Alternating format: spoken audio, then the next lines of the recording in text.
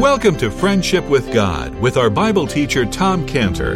Today's message and previous messages can be listened to or downloaded for free at friendshipwithgod.org. friendshipwithgod.org. You can also obtain free resources from Tom Cantor and view our online bookstore at friendshipwithgod.org or call us at 800-247-3051. 800-247-3051. Tom Cantor also has a daily devotional verse that comes out each day by email and on Facebook. To receive this small daily devotional verse that Tom Cantor puts out, you can sign up at friendshipwithgod.org, friendshipwithgod.org, or find Tom Cantor on Facebook by searching for Tom Cantor and Friendship with God. Now, here is our Bible teacher, Tom Cantor. So that happens, then the value of the quiet time alone with God, it's lost. It's gone. And so what's obvious is that it's a tough struggle. It's a tough fight. First, to even have a morning quiet time with God. And it's a tough struggle to make that quiet time with God a valuable quiet time. It's a tough struggle. And it's a struggle of choice. It's a real battle with choice. And the picture that we have of the tough struggle in this matter of spending alone time with God in the morning is the person of Mary, the sister of Martha, where Martha had succumbed. She gave in to the pressure and had abandoned the sitting at Jesus' feet and hearing his word. But Mary struggled against that pressure, and in her struggle she chose. And she did sit at the feet of Jesus and hear his word. And this is what's all told to us in Luke 10:38. Luke 10:38, where it says, "Now it came to pass as they went, that he entered into a certain village, and a certain woman named Martha received him into her house. She had a sister called Mary, which also sat at Jesus' feet and heard his word. But Martha was cumbered about much serving, and came to him and said, Lord, dost not thou care that my sister hath left me alone to serve? Bid her therefore that she help me. And Jesus answered and said unto her, Martha, Martha, thou art careful and troubled about many things, but one thing is needful, and Mary hath chosen that good part which shall not be taken from her." So this picture here is that Mary is struggling through with her choice of no matter how much pressure is put on me to get involved with this great list of urgencies, I've chosen to put everything aside and sit at Jesus' feet and hear his word. And commenting on the battle that she faced and the struggle and her choice that Mary had made, the Lord said that she had chosen the one needful thing, and that was not going to be taken away from her. So it's a struggle to have a morning quiet time with God. It's a struggle to make that morning quiet time with God a quality time with God. But it's the most valuable thing that we can do. So for the first 40 days, when he's out there in the wilderness, he's alone with God. It's a wonderful time. But then after the 40 days, when the Lord's alone, the devil comes to fight against him. So it shows us that just because we're alone doesn't mean that we're protected from the attacks of the devil. Okay, so now we read in verse 2 that when he had fasted 40 days and 40 nights, he was afterward a hunger. So it tells us that the Lord was hungry, and this is an example where he was hungry and the end of his life. In John 19:28 on the cross, he was thirsty. He said, I thirst. And it shows that he was hungry. He got hungry. He got thirsty, and it's encouraging for us. You can have compassion on us.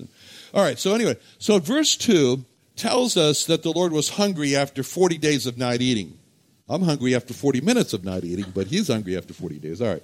So actually, we're told that we understand that 40 days is like the time. That's the time when it's no longer fasting. At that point, it's starvation. So this is when real starvation sets in. And so he's hungry. He's starting to feel the pains of starvation. At this time, in verse 2, it says, when the tempter came to him.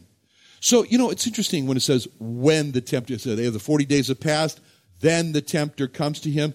It shows how the devil, He's been watching the Lord. He's been eyeing the Lord during these 40 days to find the most opportune time to attack.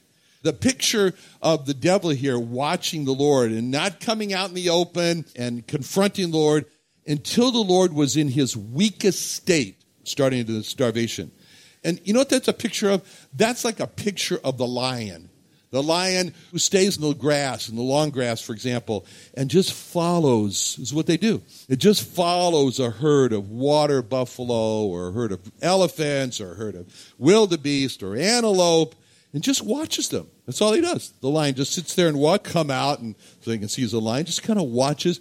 And what the lion is watching for is that one individual who's going to be the weakest one in the herd. You know, that young one that gets separated from his mother. You know, that old one who can't keep up with the herd. You know, that wounded one that drops behind. It's just watching for that one. That's what happens there.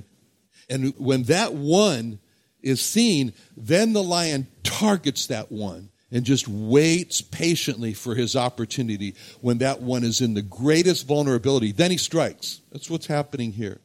That's what the devil is doing here with the Lord Jesus. He's watching the Lord Jesus during these 40 days. He's patiently waiting for the opportunity. He's in his greatest vulnerability, which comes after the 40 days of not eating. And then he moves in for his great assault, his attack. This is important for us to see because it causes us to realize that the devil is a lurking lion watching us. He's watching us. He's waiting for the time of our greatest vulnerability. And this is what we're told in 1 Peter 5:8. 1 Peter 5:8. 1 Peter 5:8 says, "Be sober, be vigilant, because your adversary, the devil, as a roaring lion, walketh about seeking whom he may devour." He's patient. The devil's patient. If it takes 40 days, he's got 40 days. That's not a problem for him. And then he makes the great assault. So he comes out finally in verse 3. It says in verse 3, "The tempter came to him, he said, 'If thou be the Son of God, command that these stones be made bread.'" So what we see here, how the devil attacked the Lord at the point of his greatest vulnerability, which was his hunger. And that shows us how the devil, he's like a tailor.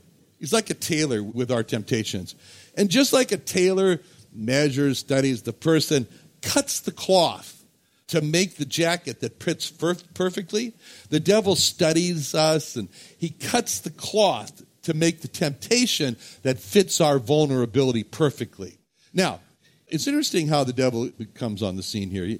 Like I said, the devil doesn't come on and says, "Hi, I'm the devil. I'm the adversary of God. I'm the opponent of God. So let's get on with it." He doesn't do that. He really comes on like a friend. It's kind of like a friend. He's saying, "Hey, pal, I see you're pretty hungry. Can I just give you some friendly advice? Why don't you just use your power? You've got all this power. You're the Son of God. Why don't you just use this power and turn these stones into nice, hot, steaming, fresh bread, the kind you can smell the yeast." The strategy of coming like a friend is all designed to get the Lord to say, "Yeah, that's a great idea. Why don't I use my power to turn these stones into bread? Why didn't I think of that? Thanks." That's what he's after. But, of course, the devil would say, "No, don't mention it. Just trying to help." In other words, the way he comes on appears so friendly. It's so friendly. It's got some good friendly advice. "Well, I'm just coming to try to help you out. You're so hungry, I tell you what." He's just being a friend. That's the way he appears. And that's how the devil first approached Eve. The devil, again, didn't come to Eve and says, "I'm the devil. I'm, the arch enemy of God." Didn't do that. "I'm here to oppose you." Anyway, the devil came to Eve just some friendly advice. He says, "Did you get a good look at this fruit over here? It's got great benefit to it. It's going to open up your eyes. Your eyes, they look a little closed. So it's going to open them up, and you're going to be like God. You're going to have this wonderful knowledge of good and evil." And so that's what he's doing with Eve. He's just saying, "Can I just give you a little friendly advice here? You're not really going to die if you eat this tree in the middle of the garden. Let me tell you, God's jealous of you. He doesn't want your eyes to be open because you can become greater than you are. So my friendly advice for you is just do it. Go for it. Eat from that tree." And again, he wants Eve to say, oh, thanks for the good advice. Okay. When he does this, comes in with this friend, as a friend, he's really transformed himself into a friendly angel of light that's giving good advice. And that's what we are told about him in 2 Corinthians 11:14. 2 Corinthians 11:14 says, no marvel, Satan himself is transformed into an angel of light. What he does when he comes in, first strategy, be a friend. Second strategy that he has is to introduce doubt. It says in verse 1, Genesis 3:1, the serpent was more subtle than any beast of the field which the Lord God had made. And he said unto the woman, yea, hath God said you shall not eat of the tree of the garden? He just starts by getting Eve to doubt with this question. Did God really say that you shouldn't eat from every tree in the garden? Are you sure you heard that right? Are you sure you heard God right? Maybe you didn't hear him right. Maybe God told you not to eat from any tree of the garden. It's all designed to get Eve to doubt. Did I hear him right? Have I got it right? And this is exactly what the devil did to the Lord when he said in Matthew 4:3 and verse 3, if thou be the Son of God, command that these stones be made bread. So that's a statement to try to get the Lord to doubt, just like he said to Eve, hath God said. So he's saying to the Lord at this point, are you sure that you're the Son of God? Are you really sure? I mean, you are so hungry. You're starving to death right now. And you don't look like God the Son. You're starving to death. Maybe you're not really God the Son. Doubt.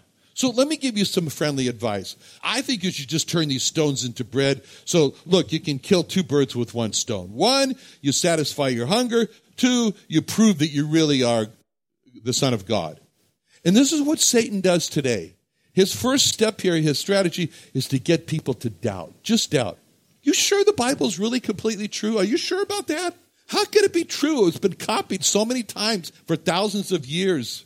There's so many translations. Do you have the right translation? Do you really know what the Bible says? You sure you really want to trust the Bible? I mean, don't you know that scientists have proven that the Bible's claim that the world is only 6,000 years old is wrong? Don't you know that scientists have proven that life and man just evolved over billions of years and there was no special creation like the Bible says, or Bible claims? Are you sure that the Bible is accurate? I just want to give you some friendly advice. I think you should just take another look, pal. This is the strategy of the devil. Doubt. It's his strategy. So what he does, what the Satan does is a strategy, is he goes after how incompatible this is. That's part of his strategy. How incompatible this is. If thou be the Son of God, command that these stones be made bread in verse 3. He's saying it's incompatible for the Son of God to be starving to death. So do something to stop this situation. And that's the same thought that comes to us. Are you so unhappy in that marriage of yours? It's incompatible for a child of God to be so unhappy like that in life. God wants you to be happy. Get out of that marriage of sorrows. Are you really a child of God and you're suffering like that? You, a child of God, you should not be suffering like that. You're a child of God. You have the power to change the situation. Just go for it. So it's the strategy of this is incompatible. It's incompatible for you to be suffering like that as a child of God. It's incompatible for you to be suffering starvation as the Son of God. And then the devil chooses a very specific word, again, a very specific word when it says here, the devil, it says in verse 4, if thou be the Son of God, command that these stones be made bread. So that's the word command. Well, command is a very important word because that's the word that describes the creation. The creation in Genesis 1:3. And God said, let there be light. And there was light. And there was that pattern. God commanded. It says in 2 Corinthians 4:6. What it says, 2 Corinthians 4:6. God who commanded the light to shine out of darkness. John 1:1, and John 1:3, it says, in the beginning was the Word was with God, and the Word was God, that's the Lord Jesus. All things were made by him, And without him was not anything made that was made. That means he was the one who was commanding things to come into existence. What this is describing is Hebrews 1:3, speaking about the Son upholding all things by the word of his power. That's the command. That's the command of the commander, the word of his power. So the devil is saying here, if you're the Son of God, then you have the word of power, and you command, and it's so. So why don't you just command that these stones be made bread? That's the temptation. Okay, so this is a pretty strong temptation. And these were the attacks of the devil. They're mounted on the Lord, and now it came time for the Lord to fight back, which he does. In verse 4, when it says, "But he answered and said, it is written, man shall not live by bread alone, but by every word that proceedeth out of the mouth of God." So the Lord responds to this first temptation with these words, "It is written." And this is how the Lord fought back. And he fought back with the first temptation with the words, "It is written." And he fights back with the same words for the second temptation in verse 7. In verse 7, "It is written" again. And he fights back against the third temptation with the same three words in verse 10. Verse 10, "It is written." So it's, "It is written, it is written, it is written." And it shows us how we are to fight against the attacks of the devil. We have one weapon, and that weapon is not our self-will. It's not our strength to take on the devil. But our single weapon in fighting against the devil is the Bible. It's the Word of God. And that's why it says in Ephesians 6:17, after it says, take the whole armor of God so that you can stand against the wiles of the devil. And then it says in Hebrews 6:17, take the sword of the Spirit, which is the Word of God. Ephesians 6:17. The sword of the Spirit is the Word of God. And in Hebrews 4:12 says, the Word of God is quick and powerful and sharper than any two-edged sword. I mean, because ourselves, we are no match for the devil. We're going to see a little bit here how the devil with his power transports the Lord out of the wilderness up to a high point in the temple. That's power. And we are no match. He's way more powerful than us. And if we go into the ring with the confidence, I'm a strong Christian, I can take him on, fail. No doubt. We need one strong, effective weapon, and that's the Word of God when fighting the devil. And that's what we see the Lord Jesus doing here, is this fight against the devil. And that's what the devil is succumbing to. That's what the devil is yielding to, the Word of God. There's so much power on these words of reliance on the Bible. It is written. There's power in those words. It is written. It's like saying, the Bible says. The Bible says. That's why it's so important for us to saturate ourselves in the Word of God, so that we can use the Word of God skillfully. And this is what the Lord is doing here. He's using the Word of God skillfully. He's choosing the correct Scripture to meet each individual temptation. He's not just choosing any Scripture, but it's the correct one. And then when the Lord does this choosing of the different Scriptures to fight the devil, we can see the Lord like going into the Bible like it's an armory. And he's walking in there, and he's looking around and saying, which weapon do I need now? And so it reminds me of when I went to school in Montreux, which is the first school that I was expelled from. But anyway, before I was expelled, there was a castle very close to the school within walking distance called the Chateau Chillon, Castle of Chillon. And it's right there on Lake Geneva, and it's famous, in Montreux.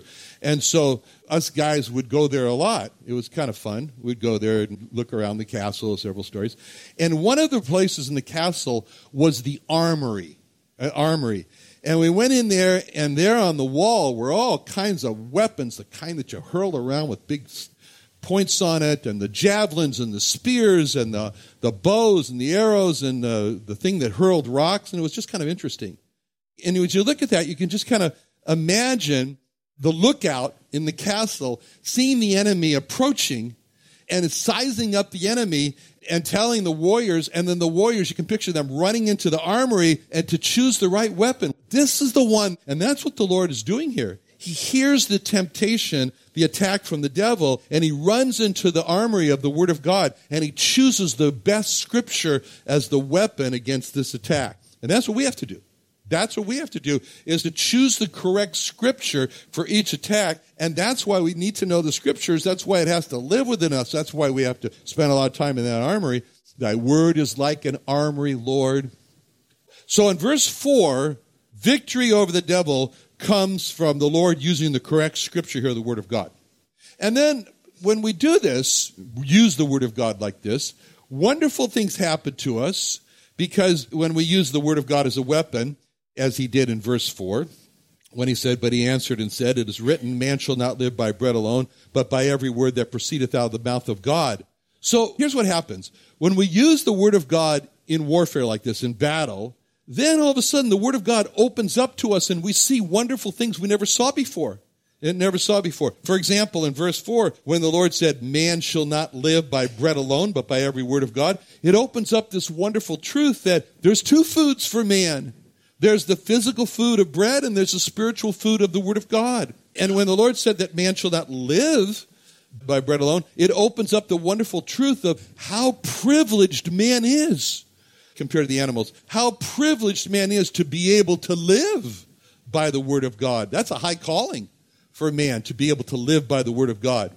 And then when the Lord said that man should live by the word of God, that shows us the wonderful truth of how totally dependent man is on God. Man's only happy when he accepts and embraces his total dependency on God. An unhappy man is one who says, I don't need God, he's independent God. That's an unhappy man. And this picture in verse 4 of man living by every word that proceeds out of the mouth of God, that paints man as a picture like a little young bird in the nest. The bird is too young to fly, and so all the bird can do is cry, and he cried to its mother for food. So the mother goes out and gets food in its mouth, or its belly, and regurgitates it, whatever, and carries it back to the baby bird, and then the mother puts the food from her mouth into the mouth of the little bird. And if you ask the baby bird, how do you live? The bird would say, oh, that's easy. I live by every piece of food that proceeds out of the mouth of my mother. That's a picture for us. And that's how the Lord describes man in verse 2, as living by every word that proceeds out of the mouth of God. Now, actually, the Lord is quoting here Deuteronomy 8:3, which says, Deuteronomy 8:3 says, he humbled thee and suffered thee to hunger and fed thee with manna, which thou knewest not, neither did thy fathers know, that he might make thee know that man doth not live by bread alone only, but by every word that proceedeth out of the mouth of the Lord doth man live. So this was a special time in Israel's history when Israel had no way to generate food. They weren't in one place long enough to planting the crops anyway, and they're out there in the desert, so they have no way to generate food for themselves, and they got hungry. And then they cried to God, and God sent them manna, bread from the sky. The sky became a bakery, and the bread falls down every day for 40 years. That was a very humbling experience for the people. It taught the people total dependency on God. And no one is ever going to depend on God unless they are humbled. That's what it showed them there. And so the point here is that when you use the Word of God, wonderful truths open up about the Word of God. And that's a wonderful, wonderful thing. Well, we're going to stop here, this first temptation. We'll continue with the next temptation in verse 5 next week. Let's pray. Father, thank you so much for our Lord Jesus. Lord, we worship him and adore him, especially how he became in this weakened state of man compared to God, and how he fought and how he won victories for us and showed us how to win victories also. Thank you for him in Jesus' name. Amen.